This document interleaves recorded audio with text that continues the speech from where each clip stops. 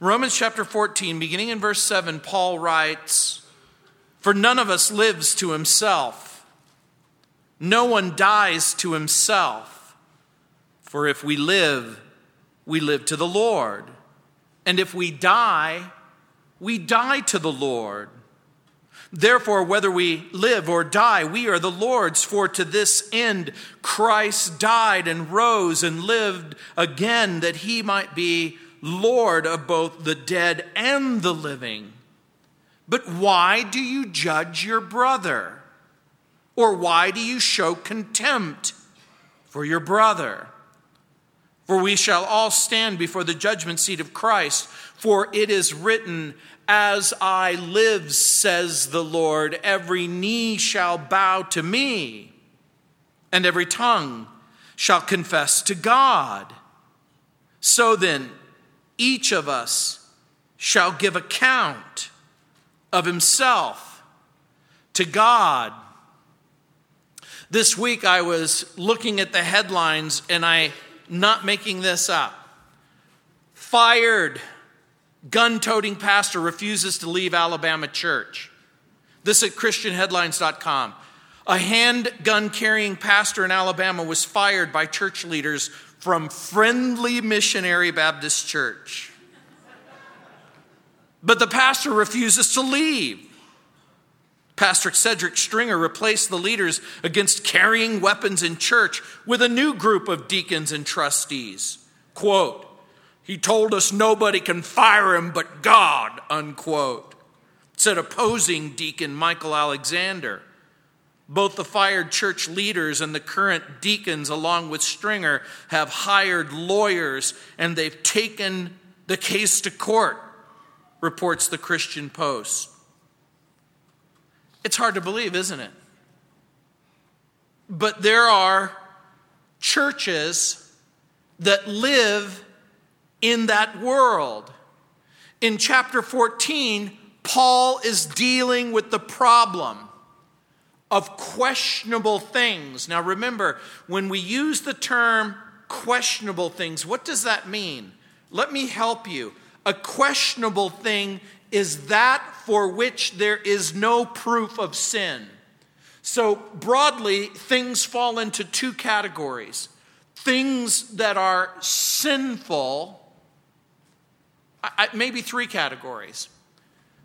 Things that are sinful, things that aren't sinful, and things where there's no evidence whether or not it is a sin. Paul knew that sincere Christians can and do disagree about things. Paul calls on Christians to face their problems and solve their problems. He doesn't lay down a list of approved things, no guns in church, disapproved things. Instead, Paul calls on the reader to examine his or her own attitude. What is the proper attitude that we should have towards one another as we struggle with those debatable areas of conduct? Now remember, those are the things where there's no clear command or prohibition. Paul illustrates these debatable things by bringing attention to the issue of diet and days or food and feasts in verses 2 through 6. Paul says that we're not to judge one another on such matters in verse 3 and in verse 9, because God has received the weaker and the stronger in verses 1 through 3. We may differ in good conscience in verses 4 through 6. We will all be judged by the Lord Jesus in verses 7 through 12. We may choose to enjoy or we may choose to abstain, but there's a principle of freedom that we employ that informs us and guides us and consecrates our attitudes and our actions. You may not be familiar, but in 1 Corinthians chapter 10, verse 31, it says, "We do all things to the glory of God. Whatever you eat or whatever you drink, do it as unto the Lord." And so in this passage, Paul gives us three principles that are intended to curb contempt, to avoid the dangers of hypercriticism and judgmentalism. Number one, we remind ourselves that we share as Christians a common goal in verse 7. Number two, we share a common Lord in verses 8 and 9. We share a common future or a common judgment, it says in verses 10 through 12. Chuck Swindoll put it this way, quote, "In the end, we won't be rewarded for taking the right side on disputable issues. For Paul has made it clear, there is no right side, there is no wrong side. Instead, we'll be praised or not praised for the attitudes that we've displayed, on how we've treated those who disagree with us. Do we have room in the body of Christ for those who are comfortable with their freedom, exercising it with discretion and good judgment," unquote. And I love that Swindoll brings that up. Our freedom is a freedom that's exercised in discretion and good judgment. If you insist on carrying a gun at church, it's probably a bad idea to wave it in somebody's face. We share a common goal. Look at verse 7. "For none of us lives to himself, and no one dies to himself." Paul points to this great, big idea. We're not alone. We're related. We're connected. We may live in a dark cloud of disconnectedness, but Paul brings us back to biblical reality. None of us lives to himself. No one dies to himself. Christians do not live alone. Christians are never alone. Christians cannot live alone. They cannot love alone. And it will never be necessary for the Christian to die alone. Paul is bringing up a point. In the very real world in which we live, we see each other. We see Jesus. And when we see each other and we see Jesus, we live under the constant expectation of the culmination of all things of future judgment. Right now, people all over the world are watching the World Cup. I'm out. Italy's gone. Gone. But championship teams attract the best players in their respective countries. The winning teams, however, will have common elements. Do you know what every single great team, when you come to the final two rounds, will have? Every single great team will have great coaching. There will be a profound respect for each player's role. There will be a willingness on the part of each player to trust their coach and trust each other. They share a common purpose and a common goal. That shared offense, that shared defense, that's part of the point. Each will do what is necessary to mount the appropriate defense and to generate the appropriate offense. Our common purpose and our common goal is to know our singular Lord and to make him known. This is what we do. We know Jesus and we share with others the truth about Jesus. Count Zinzendorf, who was a German reformer, and he was the head of the Moravian church and generated one of the most incredible evangelistic outreaches that the world has ever known. He lived between 1700 and 1760. He gave to the members of his group a seal ring Each person who entered into his fellowship were given a ring, and it was engraved in Greek, "None of us liveth to himself." It was the common pledge that people made to one another as they began to understand that we live for Christ and we live for each other, and none of us lives to himself. So what does Paul mean when he says that everyone is either living or dying to the Lord? He means that in the end we belong to Jesus. Now, I want you to also understand something else that he means. He's hinting at the fact that only God can determine the time and the manner of our death. There's a little illustration that's given in John's Gospel, chapter 21, verses 15 through 21, where the resurrected Jesus comes in contact with Peter, James, and John.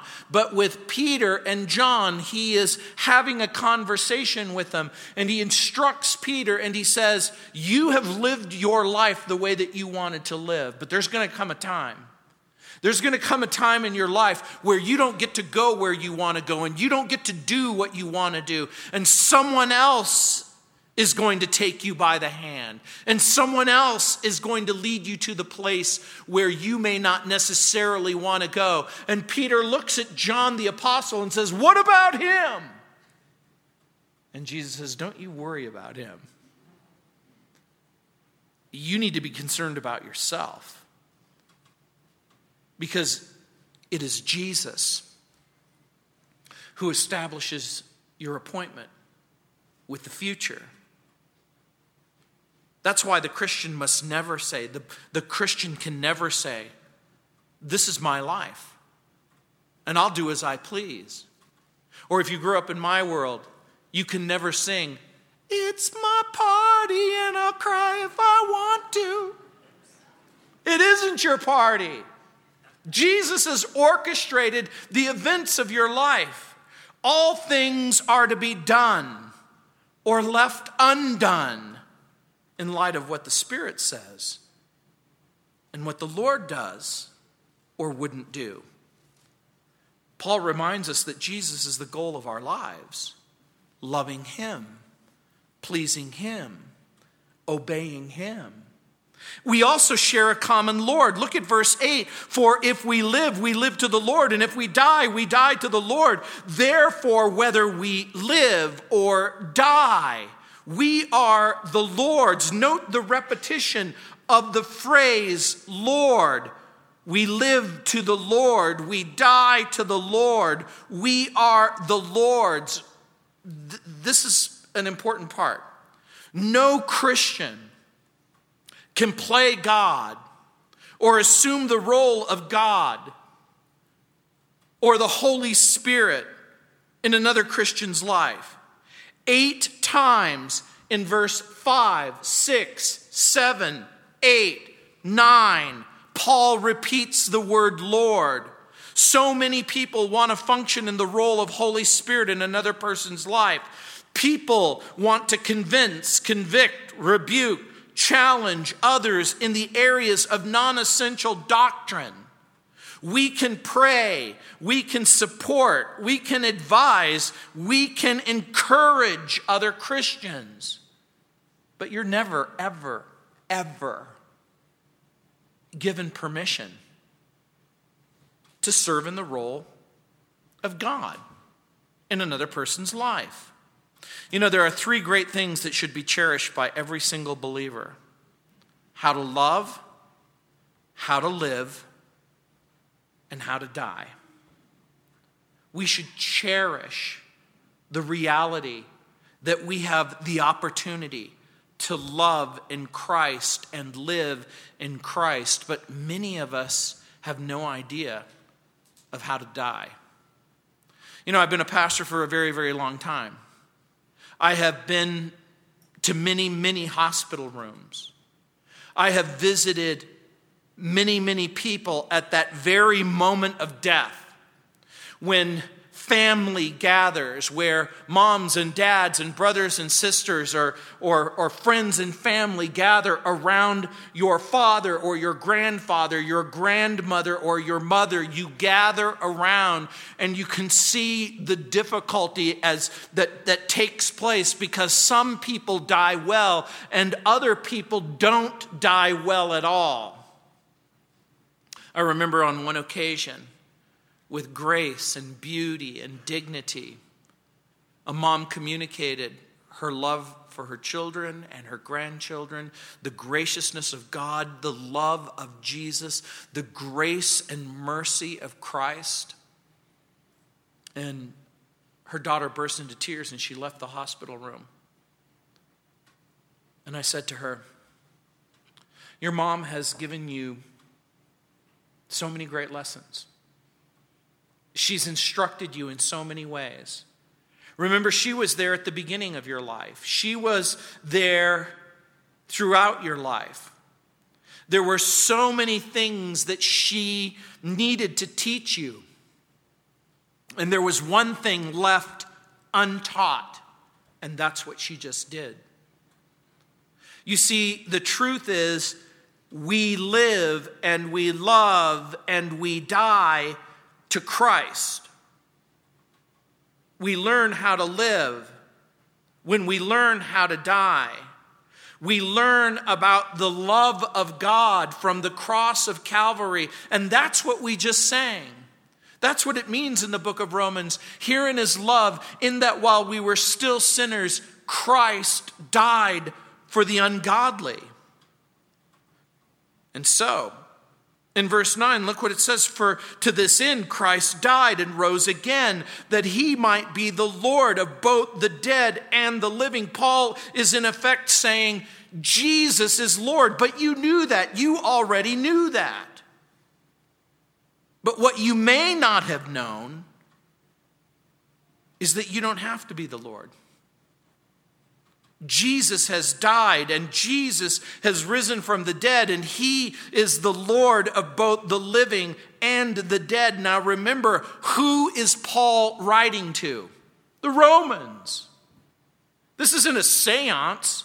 He's not writing to the dead. He is writing to the living.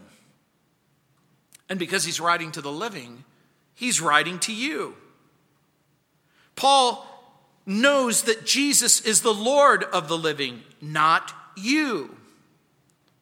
And so the challenge for us is, why won't we accept that? Why do we presume to be the Lord over someone else's life? And in the beginning of the chapter, Paul insists that we accept each other in Christ, that we accept each other in the non-essentials, that we accept that Jesus is our Lord and their Lord. We live with our brother in view that we're always keeping Jesus in the picture. We live our lives because we understand that Jesus is watching. He's died and he's rose again. In other words, this isn't some empty theological treatise. This isn't some empty, eviscerated reality that a real Jesus is really alive. We live our lives because we know that Jesus is watching, and we test all things by how they play out in the presence of the living Jesus.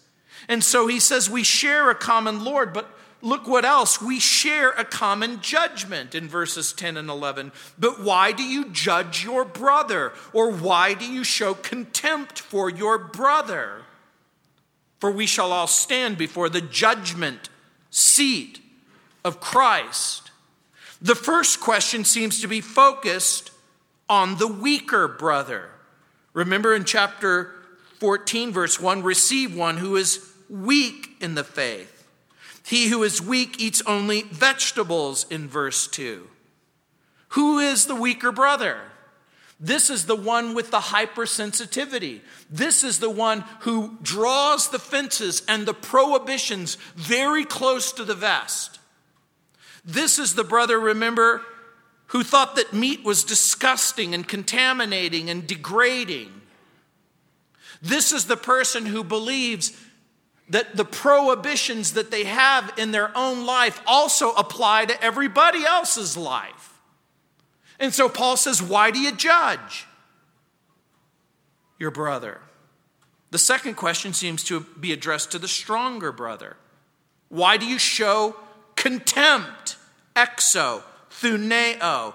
Remember, it was translated in verse 3, despise. Here it's translated show or hold in contempt. Remember, the word meant to look down. A modern idiomatic expression might be, your nose is up in the air. Your face is looking up, but your heart's looking down. And that's how many people translate it, look down. George Swinnock writes, quote, a desire to disgrace others never sprang from grace, unquote.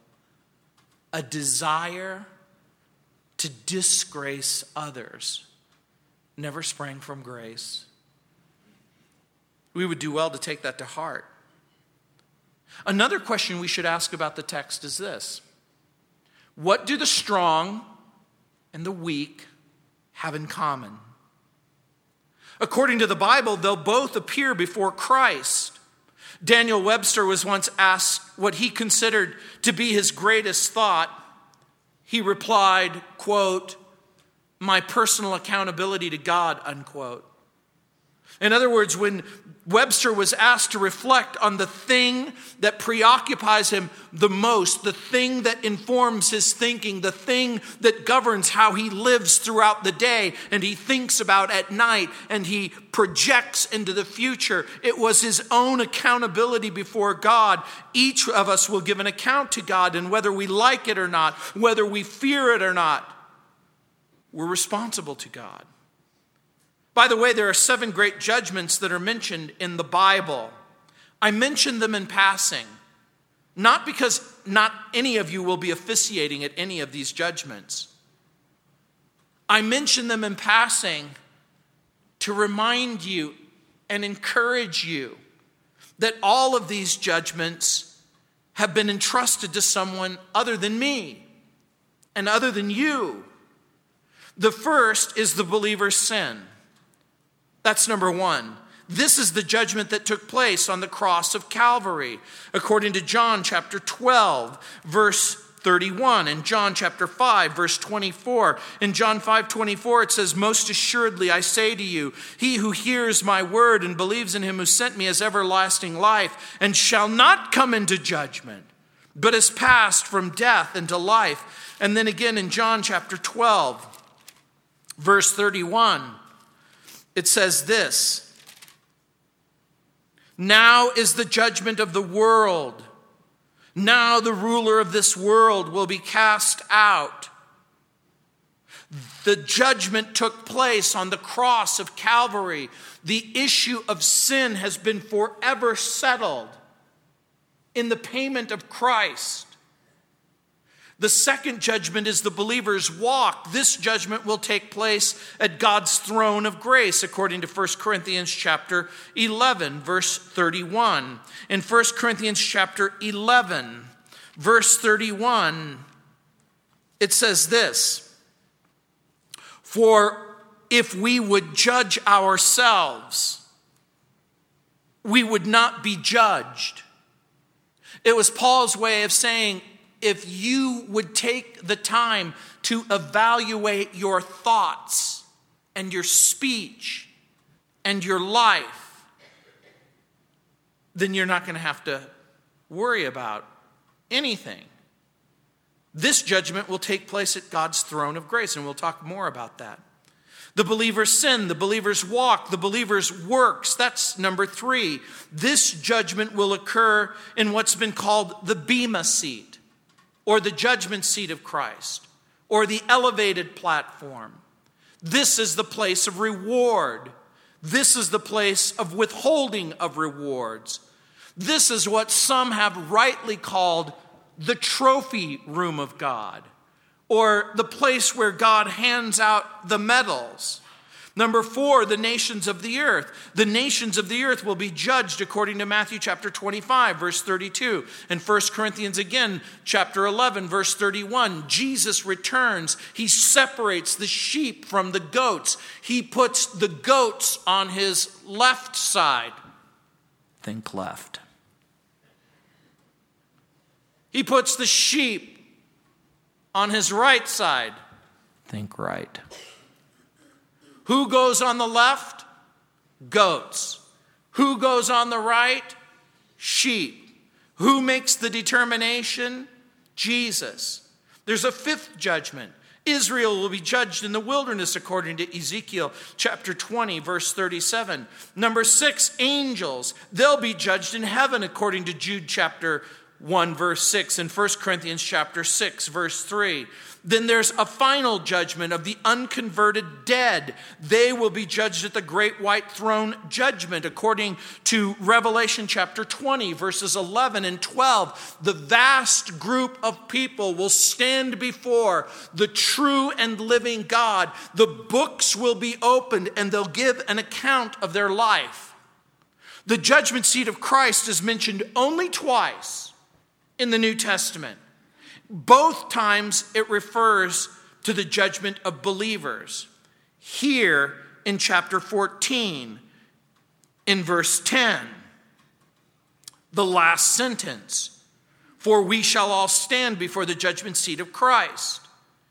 Paul repeats it in 2 Corinthians chapter 5, verse 10, where it says, quote, for we must all appear before the judgment seat of Christ, that each one may receive the things done in the body according to what he has done, whether good or bad. In 2 Corinthians chapter 5, verse 11, it says, knowing therefore the terror of the Lord, we persuade men, but we are well known to God, and I also trust that we are well known to your conscience.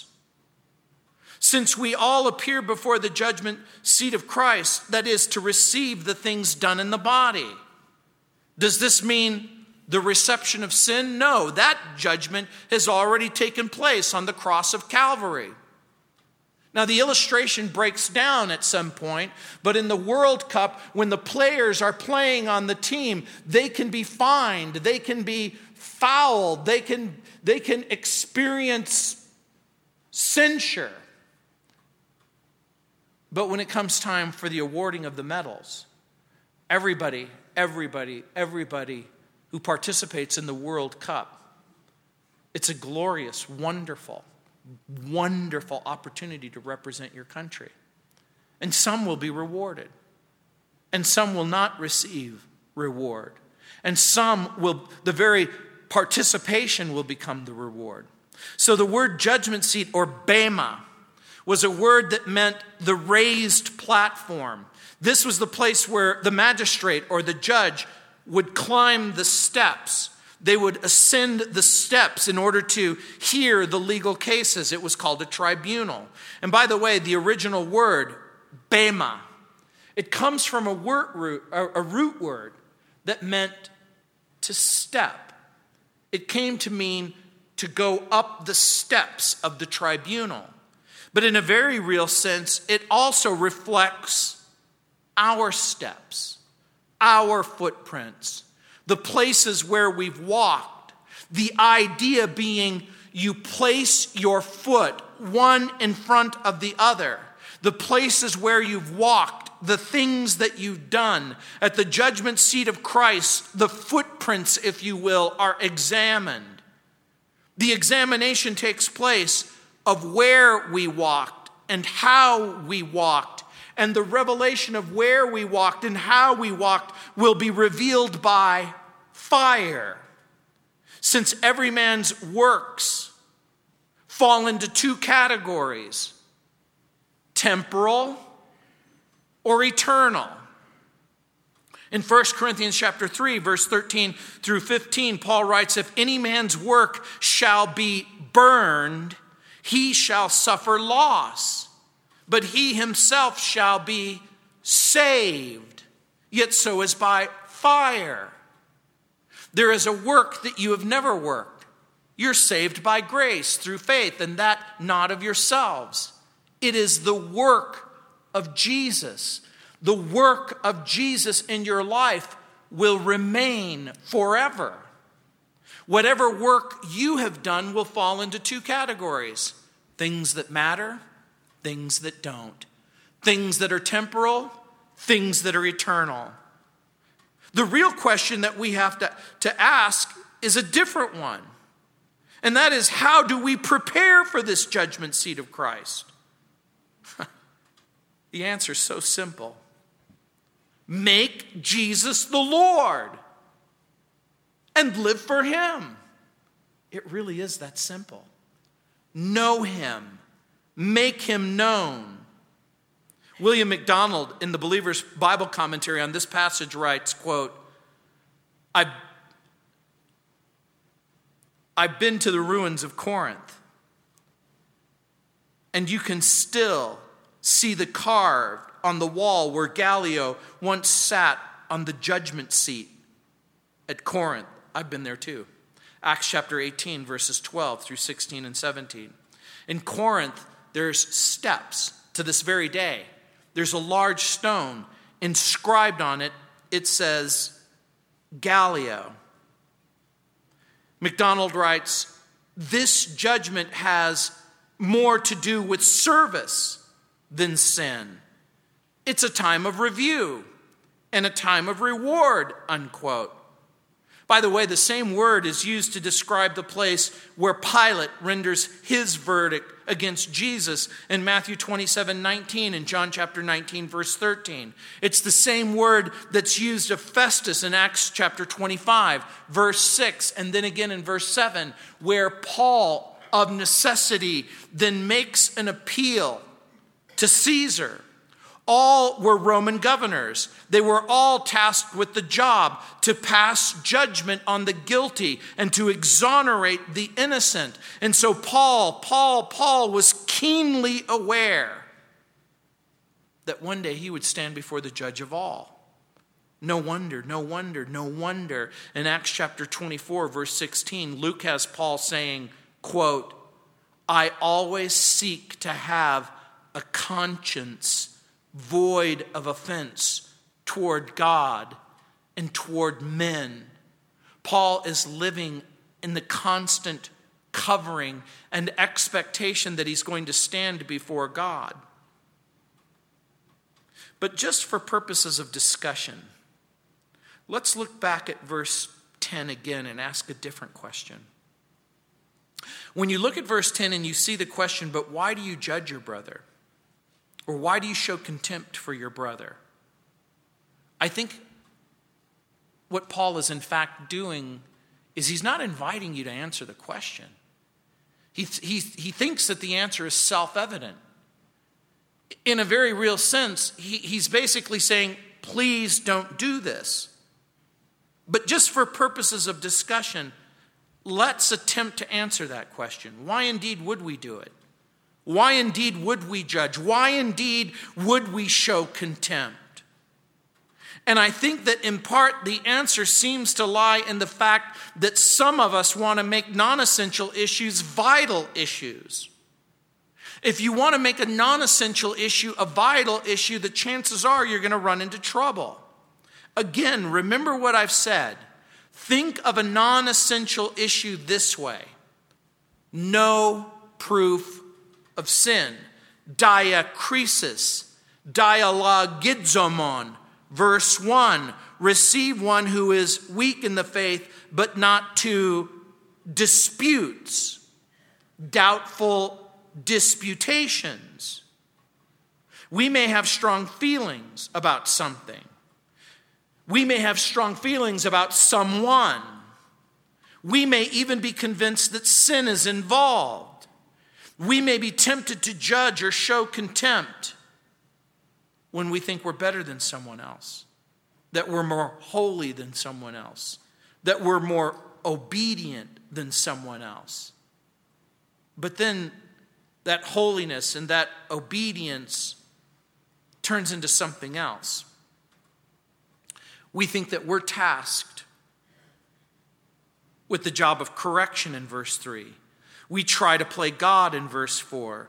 We refuse to respect the opinions and convictions of others in verse 5. We question their motives in verse 6. We doubt the person's relationship to the Lord in verses 7 and 8. We forget our personal accountability to God in verses 10 through 12. We ignore the judgment seat of Christ. We forget that God has his own plans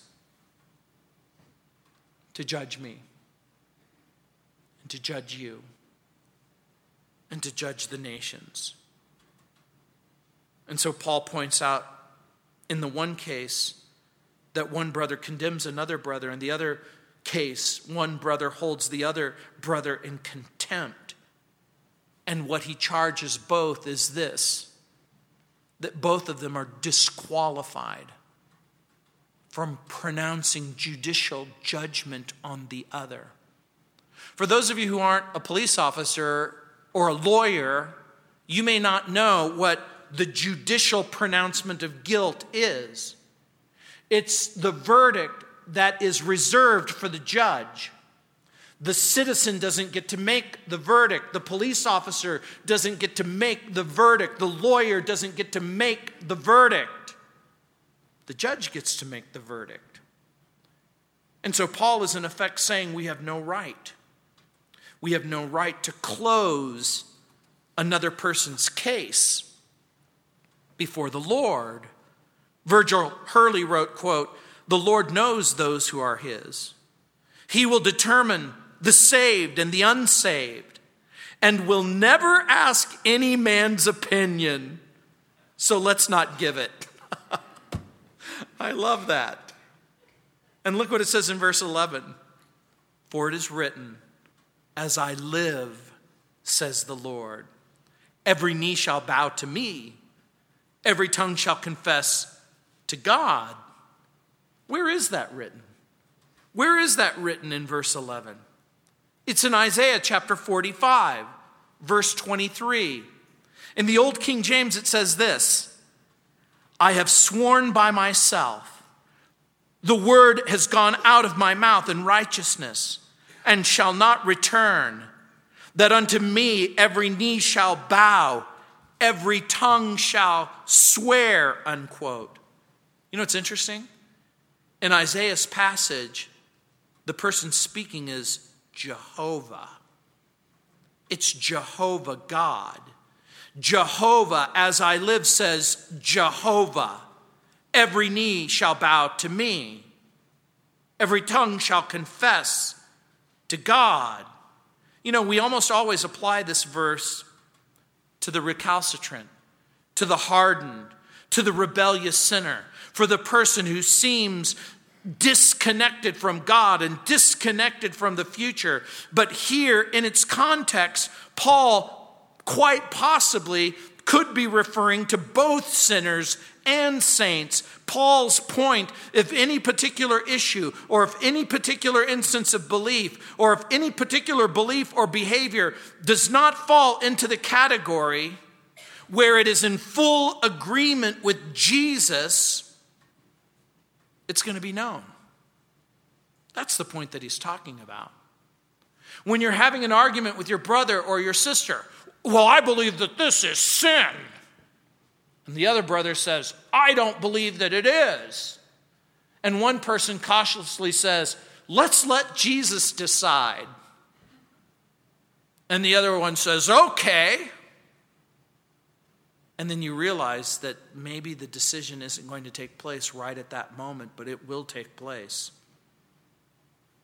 The passage stresses the lordship of Jesus Christ. Jesus is the supreme authority. And you might think, really? You just quoted Isaiah 45:23. And in there it's Jehovah. But yet Paul writes in Philippians chapter 2, verses 9 through 11. Listen carefully. "Therefore God has also highly exalted him and given him the name which is above every name, that at the name of Jesus every knee will bow, of those in heaven and those on the earth and those under the earth, and every tongue will confess that Jesus is Lord, to the glory of God the Father, unquote. The passage stresses the lordship of Jesus. He's the supreme authority. He's the one with perfect knowledge. And because he's the supreme authority and because he is the one with perfect knowledge, he invites us, the reader, to concede that we're not the supreme authority and that we don't have supreme knowledge. And therefore, we dare not be the regulators of Christian liberty. And so in verse 12, look what it says. So then each of us shall give an account of himself to God. I'm going to read it again. So then each of us shall give an account of himself to God. And you might look at that and you might think, oh, each of us will give an account of himself to God. And you would not be incorrect, because that's exactly what the text says. But remember the context. So then each of us shall give an account of himself to God. You're not going to give an account of the person sitting next to you. You're not going to give an account of the person sitting in back of you. You're not going to give an account of the person sitting behind you. You won't be giving an account to God for anyone else. Now, don't get me wrong. If you're a mother, if you're a father, if you're a brother, if you're a sister, or if you're a pastor, or if you're a leader, or if you're an employer, does God hold you accountable and responsible for the people who are in your life and the way you treat them? The answer is yes, but the point becomes, in the end, you're the one who's going to answer for you. Remember that the theme of the book is righteousness. The theme of the book of Romans is righteousness, how we need righteousness, the problem and condemnation of sin, Romans chapter 1, Romans chapter 2, Romans chapter 3, how righteousness is imputed through salvation and justification, the end of chapter 3, chapter 4, chapter 5, how righteousness is imparted through sanctification and separation, chapter 6, 7, and 8, how righteousness is vindicated through the dispensation of grace and the sovereignty of God, chapter 9, chapter 10, chapter 11, how righteousness is practiced through application, through service in chapter 12, through citizenship in chapter 13, through conscience in chapter 14, our relationship to each other. Paul says, don't judge each other, verses 1 through 12. Don't hinder each other, verses 13 through 23. Imitate Jesus, chapter 15, verse 1. Why am I summarizing the book? Because remember what Paul has said. Let love be without hypocrisy. He basically says, love each other without hypocrisy. You have liberty in Christ. The liberty includes living for each other, loving each other. The liberty excludes condemnation and judgment. And since each of us will give an account to God, here's the invitation that Paul gives. Let's make it a good accounting. Let's make it a good accounting. Let's do what we know to do. Live in grace. Recognize the righteousness of Christ. You know, one of the great privileges of my life is opening up this Bible and teaching it to you. But do you know what every good teacher wants? Every good teacher wants the pupil to pass the test. You know, I didn't always have good teachers growing up. For whatever reason, my math teacher and my science teacher felt that it was her job to make sure that I fail, to withhold the information that would be necessary for me to pass the test. I thought, that's crazy. And it would be crazy for me to withhold from you what Paul is saying. You're going to give an account for yourself, not for others. Warren Wiersbe relates the example of Charles Spurgeon and Joseph Parker. He says that both were mighty preachers of God's word. In the late 19th century England, they enjoyed fellowship and they even exchanged pulpits from time to time. But there was a rift. Spurgeon accused Parker of being unspiritual and carnal. Do you know why? Because Joseph Parker attended the theater in London. And oddly enough, Spurgeon smoked cigars, which many would have considered something that no self-respecting Christian could ever do. And they broke fellowship over the ordeal. And it became so pitched and contrary and acrimonious that the problem even made the London newspapers. How sad. Christians fighting with each other has made the news in every generation. Perhaps both were wrong. But have you ever discovered the fact that God will sometimes bless someone that you don't trust and that you don't agree with? There are gray areas. Can a Christian have a glass of wine? Can a Christian go to the movies? Can a Christian buy an expensive car or an expensive sound system? Can a Christian buy a computer when brothers and sisters are hungry or homeless or hurt? Can a Christian kiss on a date? Can Christians swim in a swimming pool? Can Christians wear makeup or earrings? Can Christians use tobacco or tattoos or pierce their body? Can a Christian wear expensive clothes? Can they use different translations of the Bible? Can they participate or watch sports on Sunday? Can a Christian listen to secular music? Paul and the other New Testament writers invite us to ask the question, is it a matter of condemnation? Is it a matter of commendation? Is it a matter of command? Is it a matter of prohibition? To put it another way, number one, does the Scripture address the issue? And if the answer is yes, do what the Scriptures command. And if the answer is no, proceed to the next question. Do I believe as a matter of conscience and conviction by the Holy Spirit that it's all right for me to do this? And if the answer is no, you have your answer. For you to engage in it is sin for you. And number three, how will this involvement affect others? Will this activity destroy my brother or my sister? Will it wound the church? Will it disrupt fellowship? I heard the story of a father and a son who got into an argument, and in the middle of the night, the son had trouble sleeping, and he went downstairs to the kitchen to fix himself a sandwich, and the father was there, and he was having trouble sleeping. And after they fixed sandwiches, the two began to reminisce about the past. They talked about Little League. They talked about hunting expeditions. They talked about swimming and fishing and trips and camping. And as some needed healing began to take place, the son said, "Dad, do you remember the time we went out onto the lake in that green boat?" And the father said, "Son, you're mistaken. The boat was blue."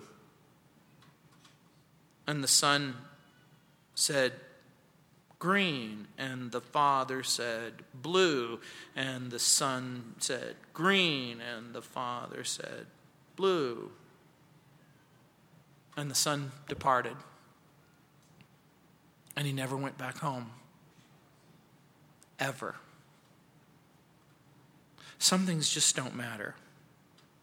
Some things just don't matter.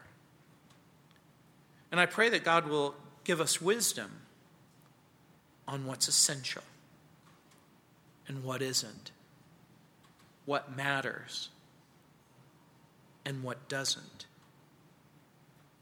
Let's pray. Heavenly Father, Lord, there's some treacherous waters and there's some deep difficulties. Some people have expressed great liberty in areas that we find not so charitably to include freedom. And yet, Lord, we pray that we would make the issues of liberty and the issues of freedom issues that are defined by the Bible and not by our sensibilities. And Heavenly Father, again, I pray that you would give us wisdom and that we would ask different kinds of questions. How important is unity? How important is charity? How important is liberty?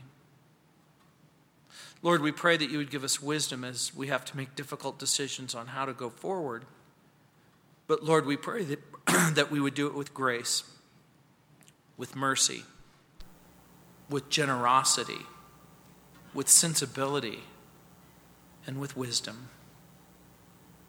In Jesus' name, amen. Let's stand.